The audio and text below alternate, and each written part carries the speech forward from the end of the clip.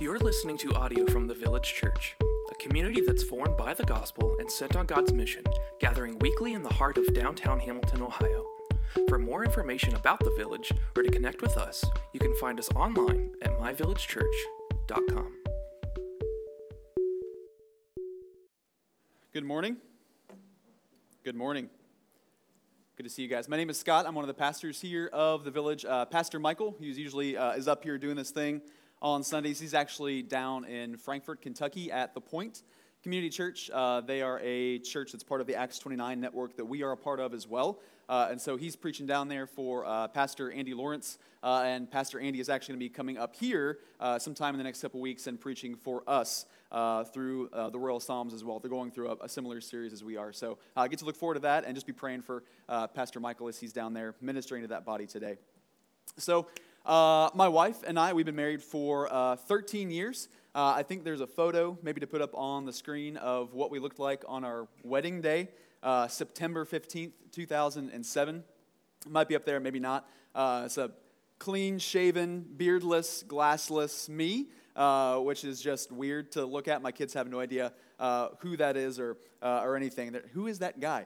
Not sure. I could show you as well the video from our wedding day as well, except one that's not why we're here this morning is to watch our wedding video. The other reason is because intermittently throughout that footage, it cuts in with an Indiana high school football game.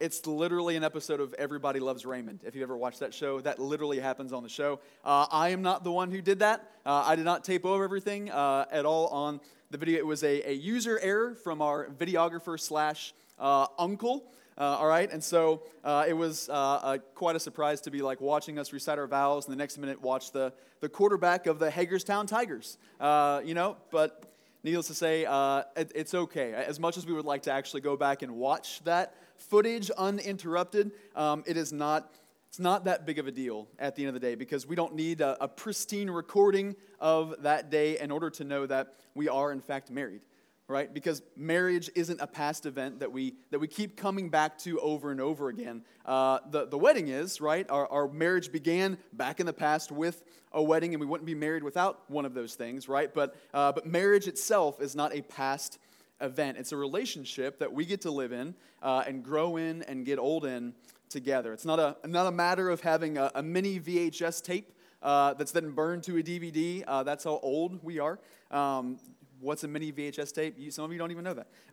It's a matter of two people seeing each other for who they really are and knitting their lives together for the sake of a common purpose or a common cause. While marriages begin in the past, they live in the present for the sake of building some kind of future together, whether or not the wedding has been taped over, right? So this week's Royal Psalm is pretty unique. It's a unique one because it's addressed directly to a king, not God the king, as most of them are, but to an earthly king. And not only that, it's unique because the occasion of this psalm is actually the king's wedding. Think of it like a toast, almost, like a wedding toast. The best man raising his glass and giving words of blessing to his friend, the groom, and to his new bride. Except that instead of just saying the words, he's singing them because it's a song. Funny enough, I just literally officiated a wedding 2 days ago, and so I've been soaking in all the wedding vibes this weekend. And I love weddings for lots of reasons, but the biggest reason is because it just paints a vivid picture of the gospel.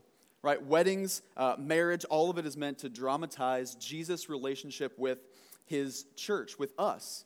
This is what Ephesians 5:22 through 32 says. Paul writes, "Wives, submit to your husbands as to the Lord, for the husband is the head of the wife, even as Christ is the head of the church, his body, and is himself its Savior.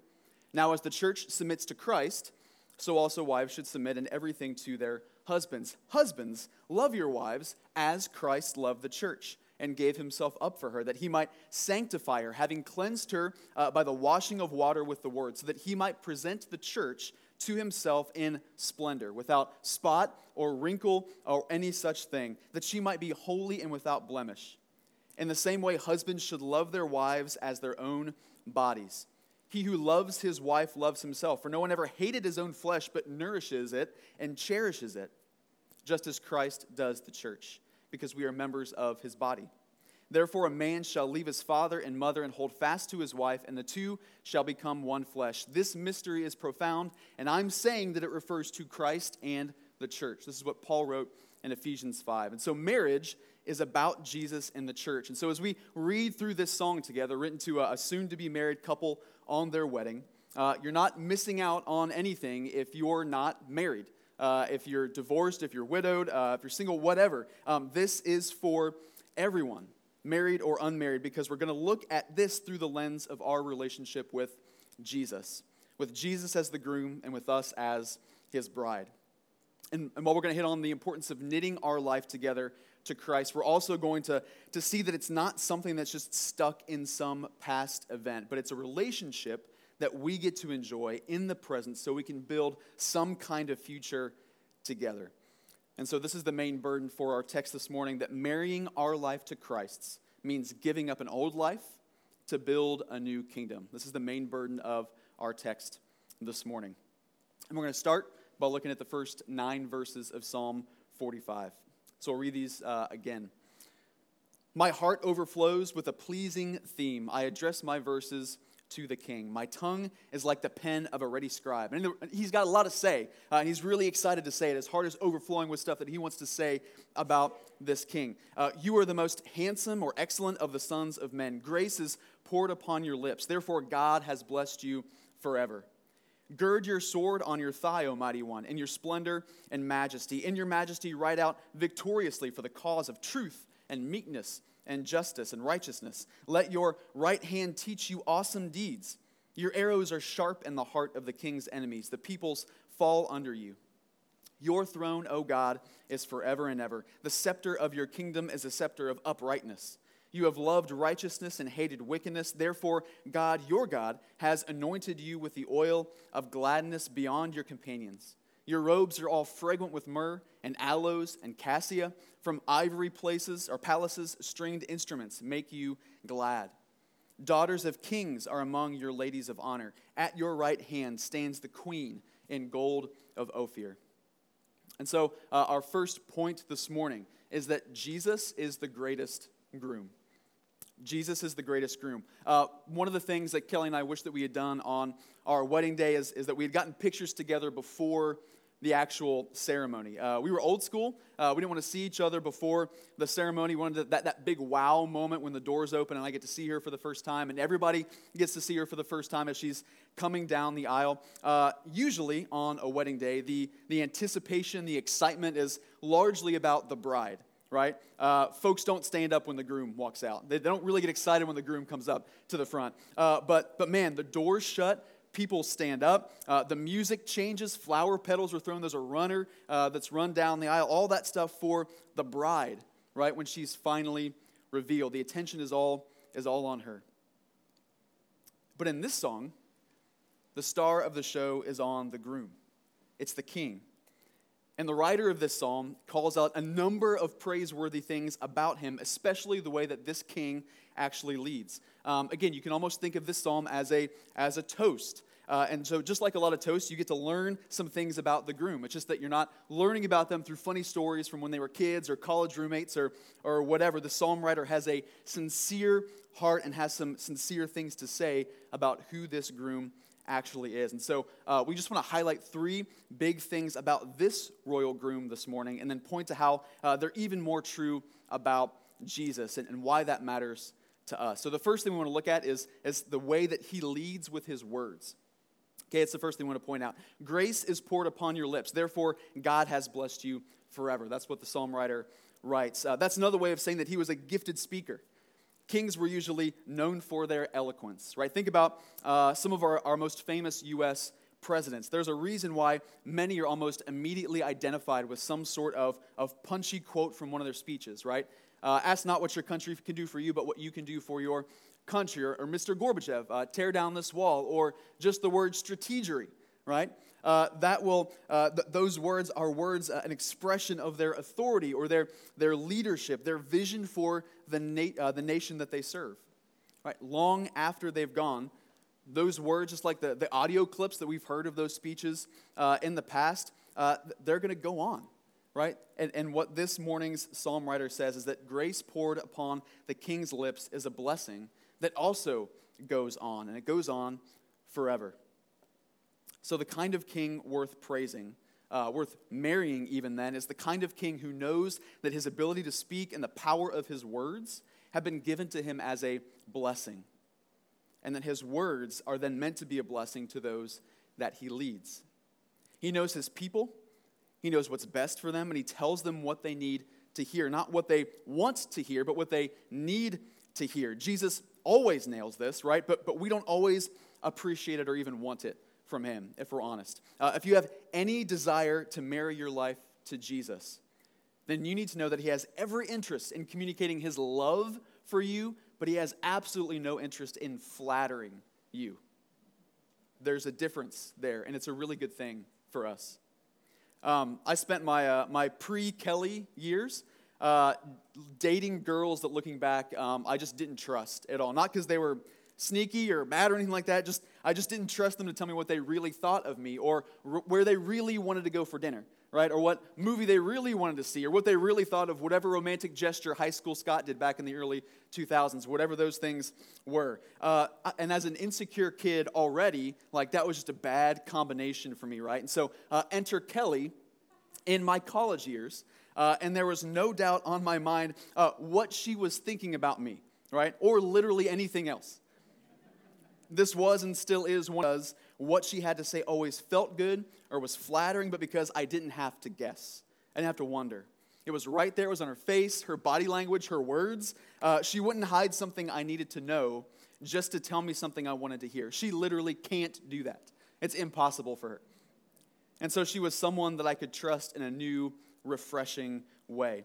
So when she told me she loved me, I knew that she didn't just love me because of some fictional version of me, some fake version of me, some future version of me that didn't actually exist, but she loved me for who I was right then and right there, even though I let my laundry pile up in my dorm room, and I still leave my socks laying around the house tonight in the most random of places. I don't know how they got there. So she loves me not just because of who I am, but also in spite of who I am. And folks, that is a greater kind of love. And so when Jesus speaks to us, whether with easy words or with hard words, he's saying them with this greater kind of love that is infinitely deeper than my wife's love for me. The words of Jesus are a blessing because they can be trusted. He's not going to hide anything from us. He's not going to flatter us. His kind words aren't meant for a pretend version of you, a future version of you, a fake version of you that doesn't exist. And his hard words aren't meant to destroy you. They're not meant to reject you. They're meant to lead you, to bless you. And all of his words, all we need to know for life and godliness, all the things he wants to make sure that we hear from him are laid out for us in the scriptures, right? These are the words he wants to lead us with. Hebrews 4 says that the Bible is living and active, sharper than any two-edged sword, piercing to the division of your very soul and spirit, of your joints and your marrow, discerning the thoughts and intentions of your heart. No creature, including you, is hidden from Jesus' sight, but rather you are naked and exposed before him. Jesus has already plumbed the depths of your sin and your suffering. Things that you don't want to admit are there, things that you don't want others to see, things that maybe you don't even know are there yourself. And this is a blessing. This is a good thing. Because Jesus, who has been given all authority on heaven and earth, after seeing all of that, wants to lead you. He knows you. He knows what you need. He knows what's best for you, and he wants to bless you, not by telling you what you want to hear, but by telling you what you need to hear for your good. He is the greatest groom. And he doesn't just lead with his words, but he actually also leads with his life. And this is the second thing that we get to look at this morning, is that he doesn't just talk the talk, he walks the walk. He's not just a lover, he's a fighter. And married people, we fight a lot. Usually about really dumb things.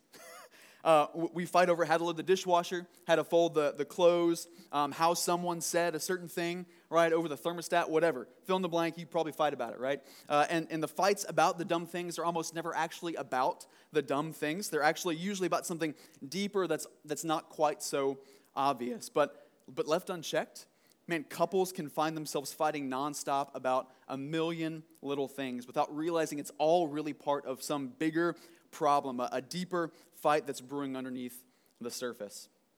And not only is that exhausting, but being stuck on the surface keeps people from remembering what they're supposed to be fighting for, not just fighting over. But here, we have a king who isn't just ready to fight, but he's ready to fight about the right things, to fight for the right things. Gird your sword on your thigh. In other words, he's telling the king to pack heat, right? To be ready to fight, right? In your majesty, ride out victoriously. And I love this because he's calling him to ride out victoriously. Before he's gotten to the battle, he knows he's going to win already. He knows the victory is in his hands. For the cause of truth and meekness and righteousness, your arrows are sharp in the heart of the king's enemies. The peoples fall under you. In other words, he hits the mark every single time. He doesn't lose. The king, this king is not only a king who's ready to fight, but he knows what's worth a fight. Truth, righteousness, justice, meekness. And meekness doesn't mean being cowardly.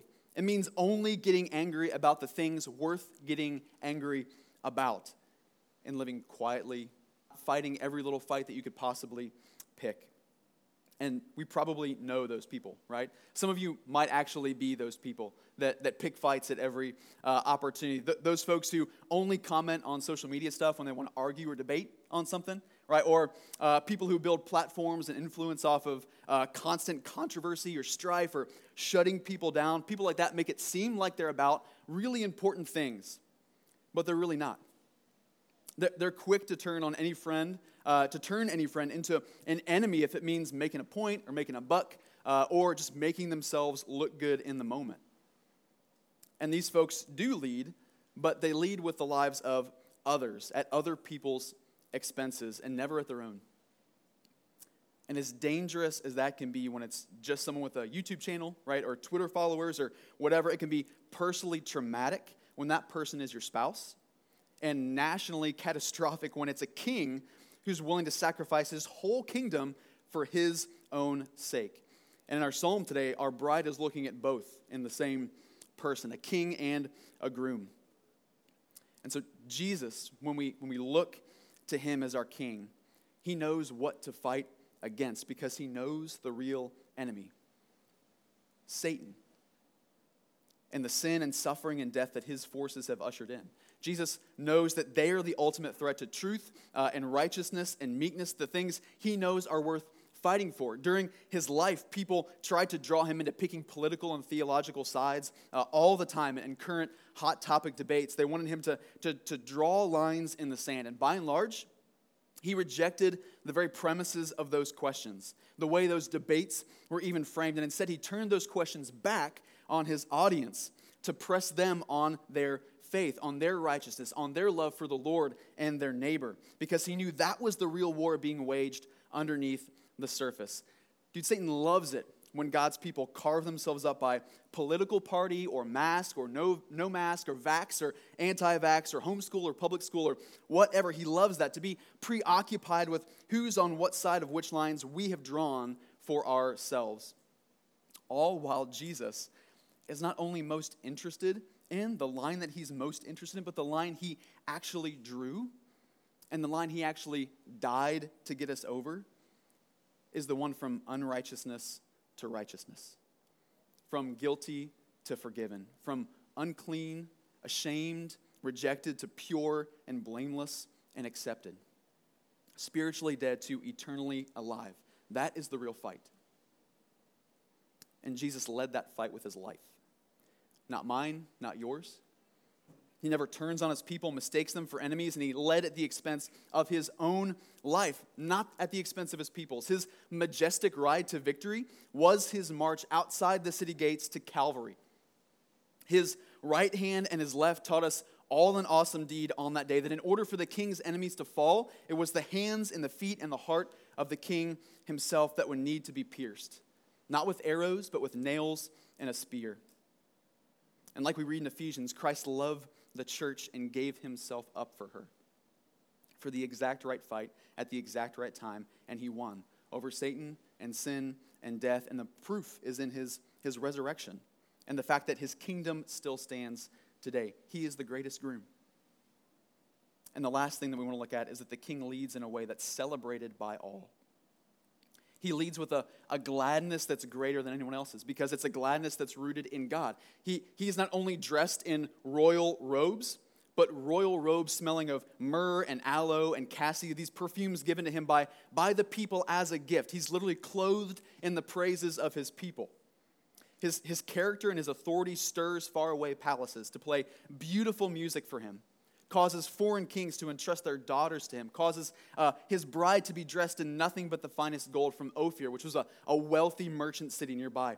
This king is celebrated, respected, renowned. He has a good reputation. Everybody who knows him loves him.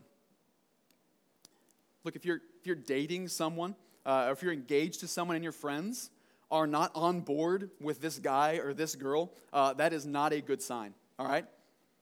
It's so easy to get emotionally caught up and Twitter-pated, right, as Bambi says, which can blind you to otherwise obvious red flags, which is all the more reason to listen to your trusted friends, to heed their advice, to consider your significant other's reputation. Don't sell yourself short, right? Oh, they've changed, right? They're not the way they used to be, or any of those things, and everyone else around you is like, no, they're pretty much the same person as they've always been. You want people to be happy when you're with someone. You want people to celebrate it on your wedding day. Man, it'd be a huge bummer if people were worried, disappointed, mourning at the reality of you tying the knot with someone. What are you looking for in a spouse, if that's you right now? Uprightness, someone who loves righteousness, someone who hates wickedness. Where does good reputation, all that stuff, where does that fit in? Fruit of the Spirit, being above reproach, all those things. This king has the approval of people within his kingdom and also outside his kingdom. In the church, man, we love Jesus. We get to love Jesus because we are his people. It's not just the mere existence of the church that points to how great Jesus is, but it's the church's celebration of Jesus that testifies to the fact that he is the greatest groom, not just a groom, a ball and chain that we're tied to, right? And there can be a lot of stuff that distracts us from that, but that's why we have community, right? Friends in the church who can tell us when our affections are for someone or something else that isn't good for us, that isn't healthy. And that's such a huge gift if we're able to receive that and also give it as well. And so do you have those kind of people in your life? Right? Do you have that kind of community here within the local church? Because here's the thing. The world, the kingdom outside the church, actually hates Jesus. One day every knee will bow to him. That's true, and confess that he's Lord when they see him for who he really is. And to be clear, there is nothing in Jesus we should actually hate, right? Jesus is just the light that's come into the world. And honestly, apart from grace, we love the darkness more than the light. Those of us even in this room, because we don't want our sin. The parts of us we'd rather stay hidden to be brought into the light or called out for what they really are. Uprightness and loving righteousness, those things take a backseat to hiding or covering up wickedness, at least when it comes to our own. But as we've already said, God, Jesus, he's already seen that part of us. We just don't want it to be seen. We don't want it to be seen. And there's a difference there, a difference of what's real, what's true, and what we want to be true. But don't we want to be free? Look, more important than who we want in a spouse this morning is who we spiritually want to knit our life to.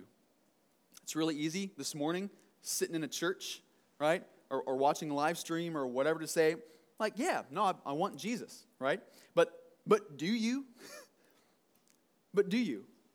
He sees you as you really are.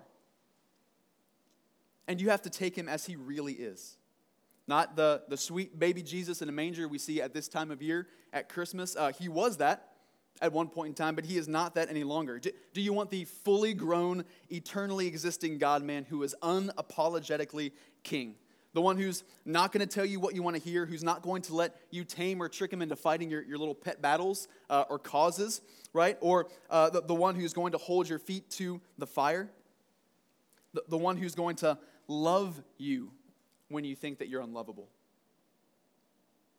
The one who's going to forgive what you think is unforgivable. When you think no one in their right mind could possibly want you. Do you want the Jesus who would fight for you? That's all the same Jesus, right? And on this side of him coming back, if you marry your life to his, you'd be joining your life to someone the world currently hates and hated enough to put to death. So this is a decision point for us in many ways. This depends on how deeply we trust him, what we're willing to put on the line or give up. And it leads us to our second main point for this morning, which is that marrying our life to Christ means giving up our old life. Marrying our life to Christ means giving up our old life. This is point 2. We're going to look at verses 10 through 15. Hear, O daughter, and consider and incline your ear. Forget your people and your father's house, and the king will desire your beauty. Since he is your Lord, bow to him. The people of Tyre will seek your favor with gifts, the richest of the people. All glorious is the princess in her chamber, with robes interwoven with gold. In many colored robes she is led to the king, with her virgin companions following behind her. With joy and gladness they are led along as they enter the palace of the king. All right, here the psalmist turns his attention finally to the daughter, the princess, the bride. Right, we have a picture of her in her chamber. Her dressing room where the bride and the bridesmaids would all be getting ready, doing their hair, their makeup, whatever it is that ladies do in that room. Before, I have no idea what that is, but once she's put on the most extravagant, multicolored, gold-laced wedding gown, she's led in a bridal procession from her room and into the king's palace, where the wedding ceremony is taking place, right? If you've been to a wedding or in a wedding, that sounds pretty familiar, maybe minus the palace part, right? But all that sounds pretty familiar. Now, there's something we have to clarify real quick in this stuff. Marriages in the days when this was written, especially royal marriages, they were not the result of romance, all right? Largely, they were part of a political arrangement. I know some of you have watched The Christmas Switch, all right? I know some of you have watched the straight-to-Netflix sequel, The Princess Switch Switched Again.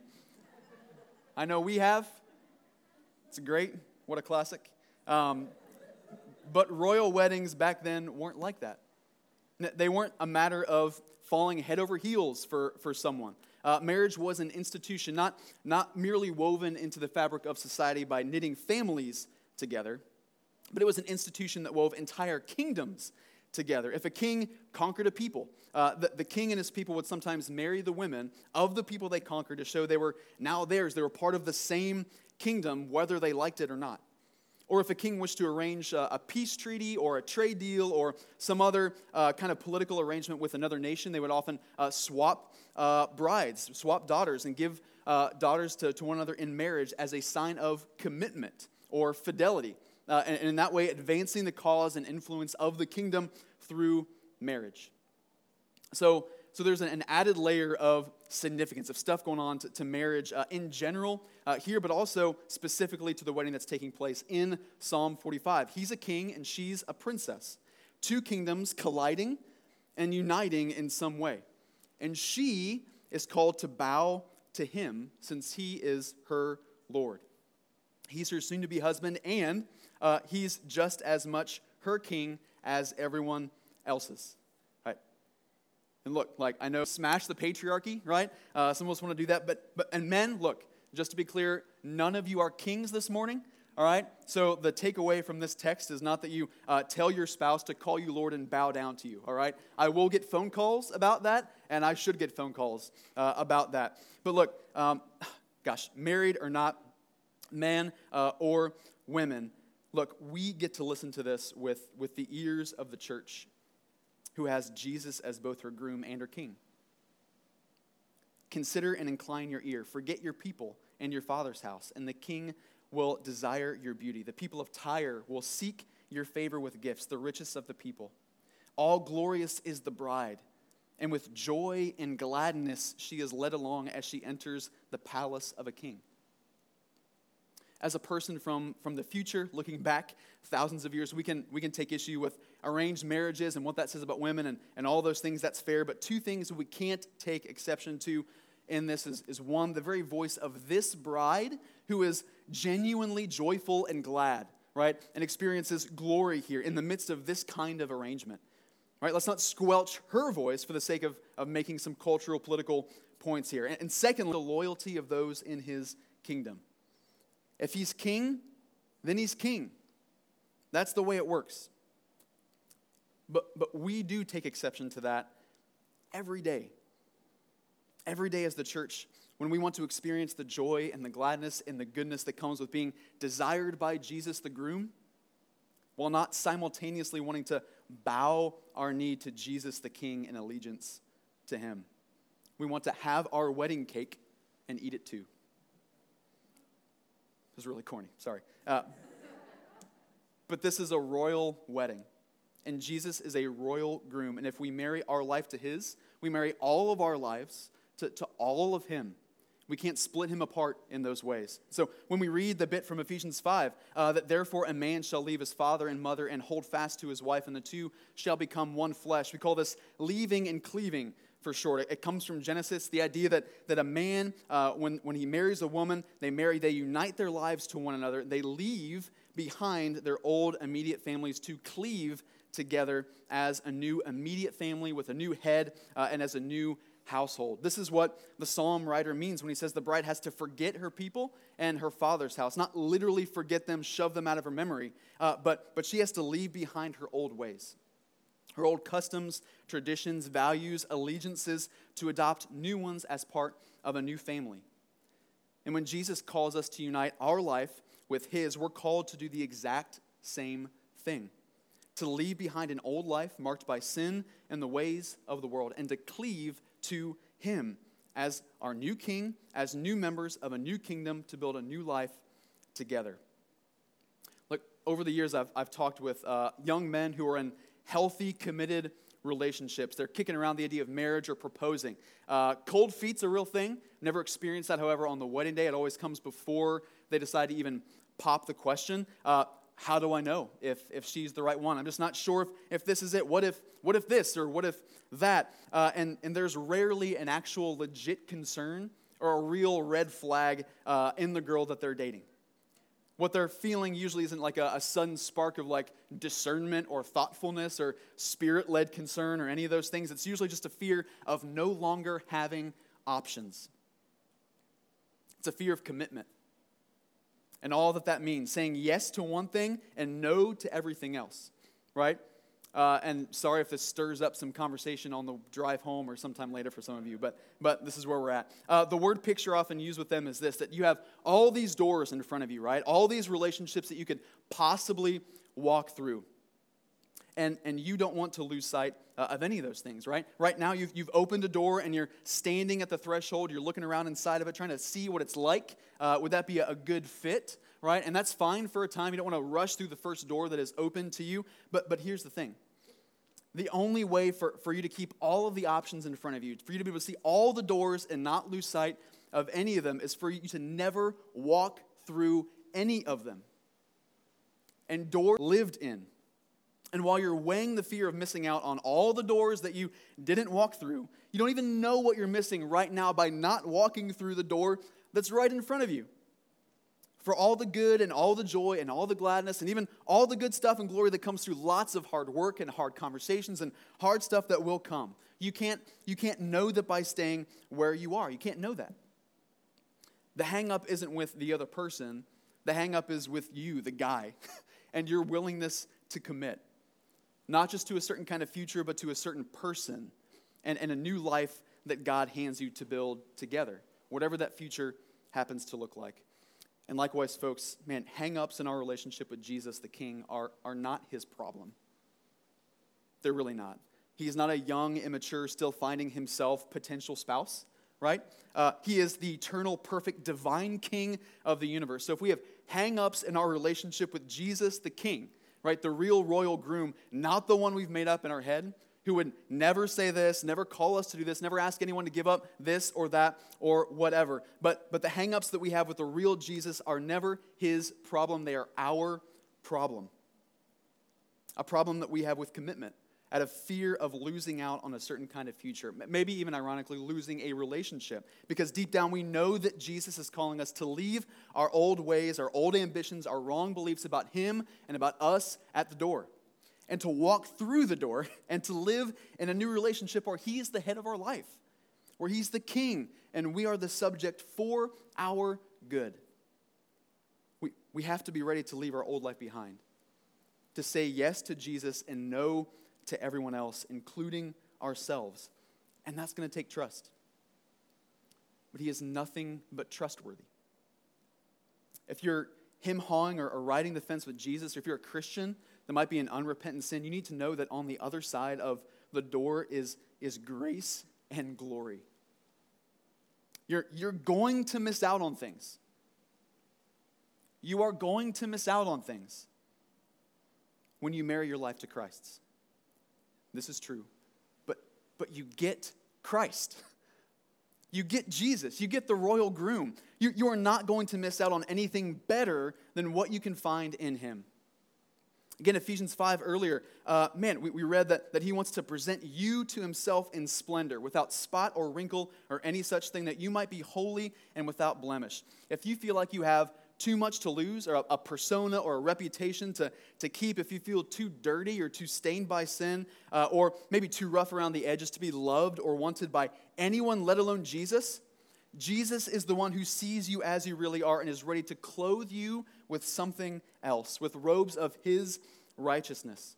He lavishes us with every spiritual blessing in the heavenly places, meeting every longing we have with everything that we need. That's what he does for us. So if thousands of years ago an earthly princess can be led to an earthly king in an arranged marriage with joy and gladness in her heart, how much greater can our joy and gladness be when we let the gospel lead us to the King of heaven and earth, that we might not just know in our heads that he probably loves us, but actually experience his very real divine desire for us, if we would only bring ourselves to walk through the door. Especially when we know that Jesus, unlike this royal groom in this psalm, he doesn't wait around for us to bow to him before he shows us his commitment or his desire for us. Not just with his words, but with his life. This greater groom showed his love for us in this, that while we were yet sinners, he died for us, his bride. Before all the gold-laced, multicolored robes, while we were strangers, enemies, rebels of his kingdom, he rode out victoriously to conquer the kingdom of Satan, the kingdom that we by nature are part of, so that in his colliding of those two kingdoms, he might arrange a way for him to marry his life to ours as part of his kingdom, his family, and his palace forever. This song calls us to bow to Jesus. But it isn't calling us to be faithful in a way that Jesus hasn't already demonstrated 1,000,000 times over to us. Through literal blood and sweat and tears, he desires you. He will be faithful to you. So walk through the door, bow the knee, and be ready to leave your old life behind. You not only get Christ, you get his kingdom and the chance to build it together. And this leads us into the final and shortest point, that marrying our life to Christ's means building a new kingdom. Verses 16 through 17 to wrap up. In place of your fathers shall be your sons. You will make them princes in all the earth. I will cause your name to be remembered in all generations. Therefore, nations will praise you forever and ever. As he closes out this song, the writer turns his attention back to the groom with the good news that whatever you might lose or miss out on by leaving your life behind and cleaving to your new wife, it'll be replaced with something new and something lasting. Sons, who he will make into princes, not just in his kingdom, but throughout the entire earth. And no one will forget the king's name. Why? Well, the psalm writer.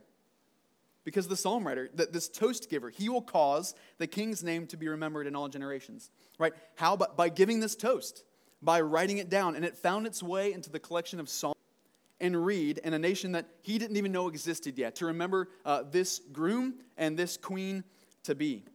We're fulfilling literally what he is writing right here, right now, which is pretty cool, right?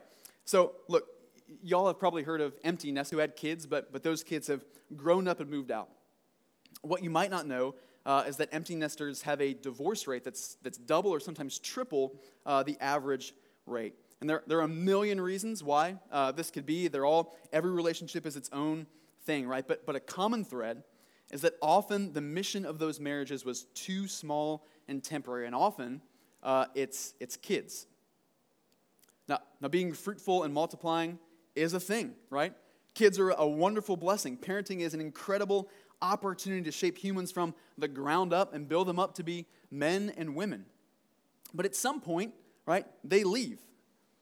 And if the mission of your marriage has been centered on your kids, then when they leave, they take the purpose of your marriage with them. And suddenly you're left with this other adult human that you've hitched your life to, and you're face-to-face only with them, and you're not exactly sure who they are, who you are, or why you're doing this thing, what you're supposed to be doing now that the purpose and the mission has moved out.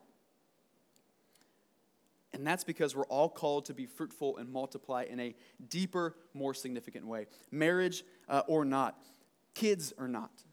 We are called to a mission that transcends life stage or relationship status or anything else. When we marry our life to Christ, He calls each of us to make and mature and multiply disciples of Jesus. All authority in heaven and on earth has been given to me, Jesus said. Go therefore and make disciples of all nations, baptizing them in the name of the Father and of the Son and of the Holy Spirit, teaching them to observe all that I've commanded you. And behold, I am with you always to the end of the age. This mission doesn't begin with marriage, and it doesn't end with divorce. It doesn't become more important with kids, and it doesn't with Jesus, who is king over heaven and earth. He rode out victoriously to conquer the kingdom of Satan, sin, and death, not only to bring us into that eternal kingdom, but that by marrying His life to ours, we might be politically advantageous to His kingdom, serving in it, giving to it, right, inviting people into it, and sending them out to do the same thing. And this arranged sort of marriage doesn't mean that our relationship with Christ is any less rooted in love. On the contrary, it's built on costly love that Jesus paid for with His life, but our marriage to Christ has another layer of meaning that makes it more about the way that just Jesus feels about us, right, or what Jesus did for us. He has not only collided with us, but His kingdom has collided with the world's kingdom. And now we get to take the fight of discipleship, the fight that we should be fighting, the right fight, we get to take that to the world together. Church, it's our job to toast Jesus with our lives, to celebrate Him in the way that He leads us and loves us day in and day out, to invite others to bow their knee to the one true King and to raise their glass to the royal groom, to repent and believe and rejoice in the gospel alongside of us.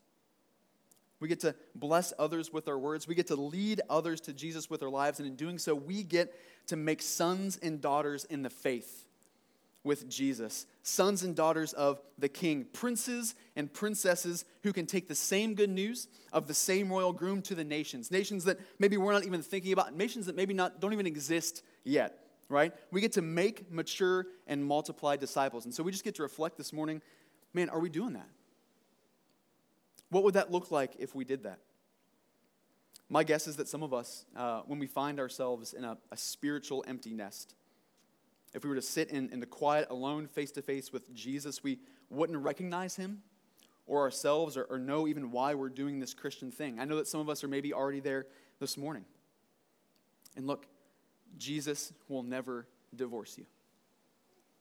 His faithfulness is not dependent on yours. He is forever faithful, but you get to take stock in your own faithfulness because you are the one who actually might be missing out on all that Jesus intends for your life together. If you've married your life to Christ and you are politically advantageous to the kingdom, you are, right? You are an asset to Him, full stop. But some of you don't believe that. You think that your past, some lack of knowledge, the fact you've not read most of the Bible, you don't know what your spiritual gifts are, fill in the blank. You think that stuff means you're not valuable or useful to the kingdom, that you're dead weight at best or you're a liability, right, to the kingdom at worst. And that's a lie, right? Let Him use you. Let Him lead you, the one that He sought with His life. Let Him use the Holy Spirit that He has put inside of you. Let Him use the gospel that He's given you. Let Him use the influence and the relationships, the time and the talent and the resources He's given you. Replace the doubts you have about yourself with the trust and the authority of Jesus, because the attention, the anticipation, the focus is on Him. It's on the groom. It's not on us. It's not on the bride, right? Does your heart this morning, like the heart of the psalm writer, does it overflow with a pleasing theme about Jesus? Are your verses addressed to the King? Is your tongue like the pen of a ready scribe, bursting at the seams, looking for opportunities to tell people about how great the royal groom is? If not, then I just simply invite you to behold Jesus. It's tough to toast a groom you don't think is all that great, or that you don't know or remember all that well, or know it all. And this is where we started this morning, and this is where our psalmist started. And it's what he gives the most attention to, the glory of the groom. And so if you find yourself a bit aimless this morning, or simply aiming maybe at the wrong things, or even if you're affirmed and encouraged this morning, that's great. All of us get to go back to the same place, seeing why Jesus is the greatest royal groom. We get to open the scriptures and see the way he leads with his words, the way he leads with his life, the way he's beloved by the fringes of society, the way he desires and dresses even the lowliest of those who join their life to his. And so instead of popping in an old half-taped over VHS or DVD or whatever to recall the day you first married your life to his, the day that you first believed, well, that was a long time ago, maybe that's today. We all get to go back to the gospel, to see the cross and the empty tomb and remember with crystal clarity, uninterrupted, untaped over, the day that Jesus definitively declared that he wanted to marry his life to ours. And that should change everything about the way that we live with him today. It's a relationship that we live in and that we grow in and we get to get old in for the sake of some kind of future. And when we marry our life to Christ, we give up our old life from the past and we get to build a new one, an eternal one together with him. May we bow our knee and raise our glass.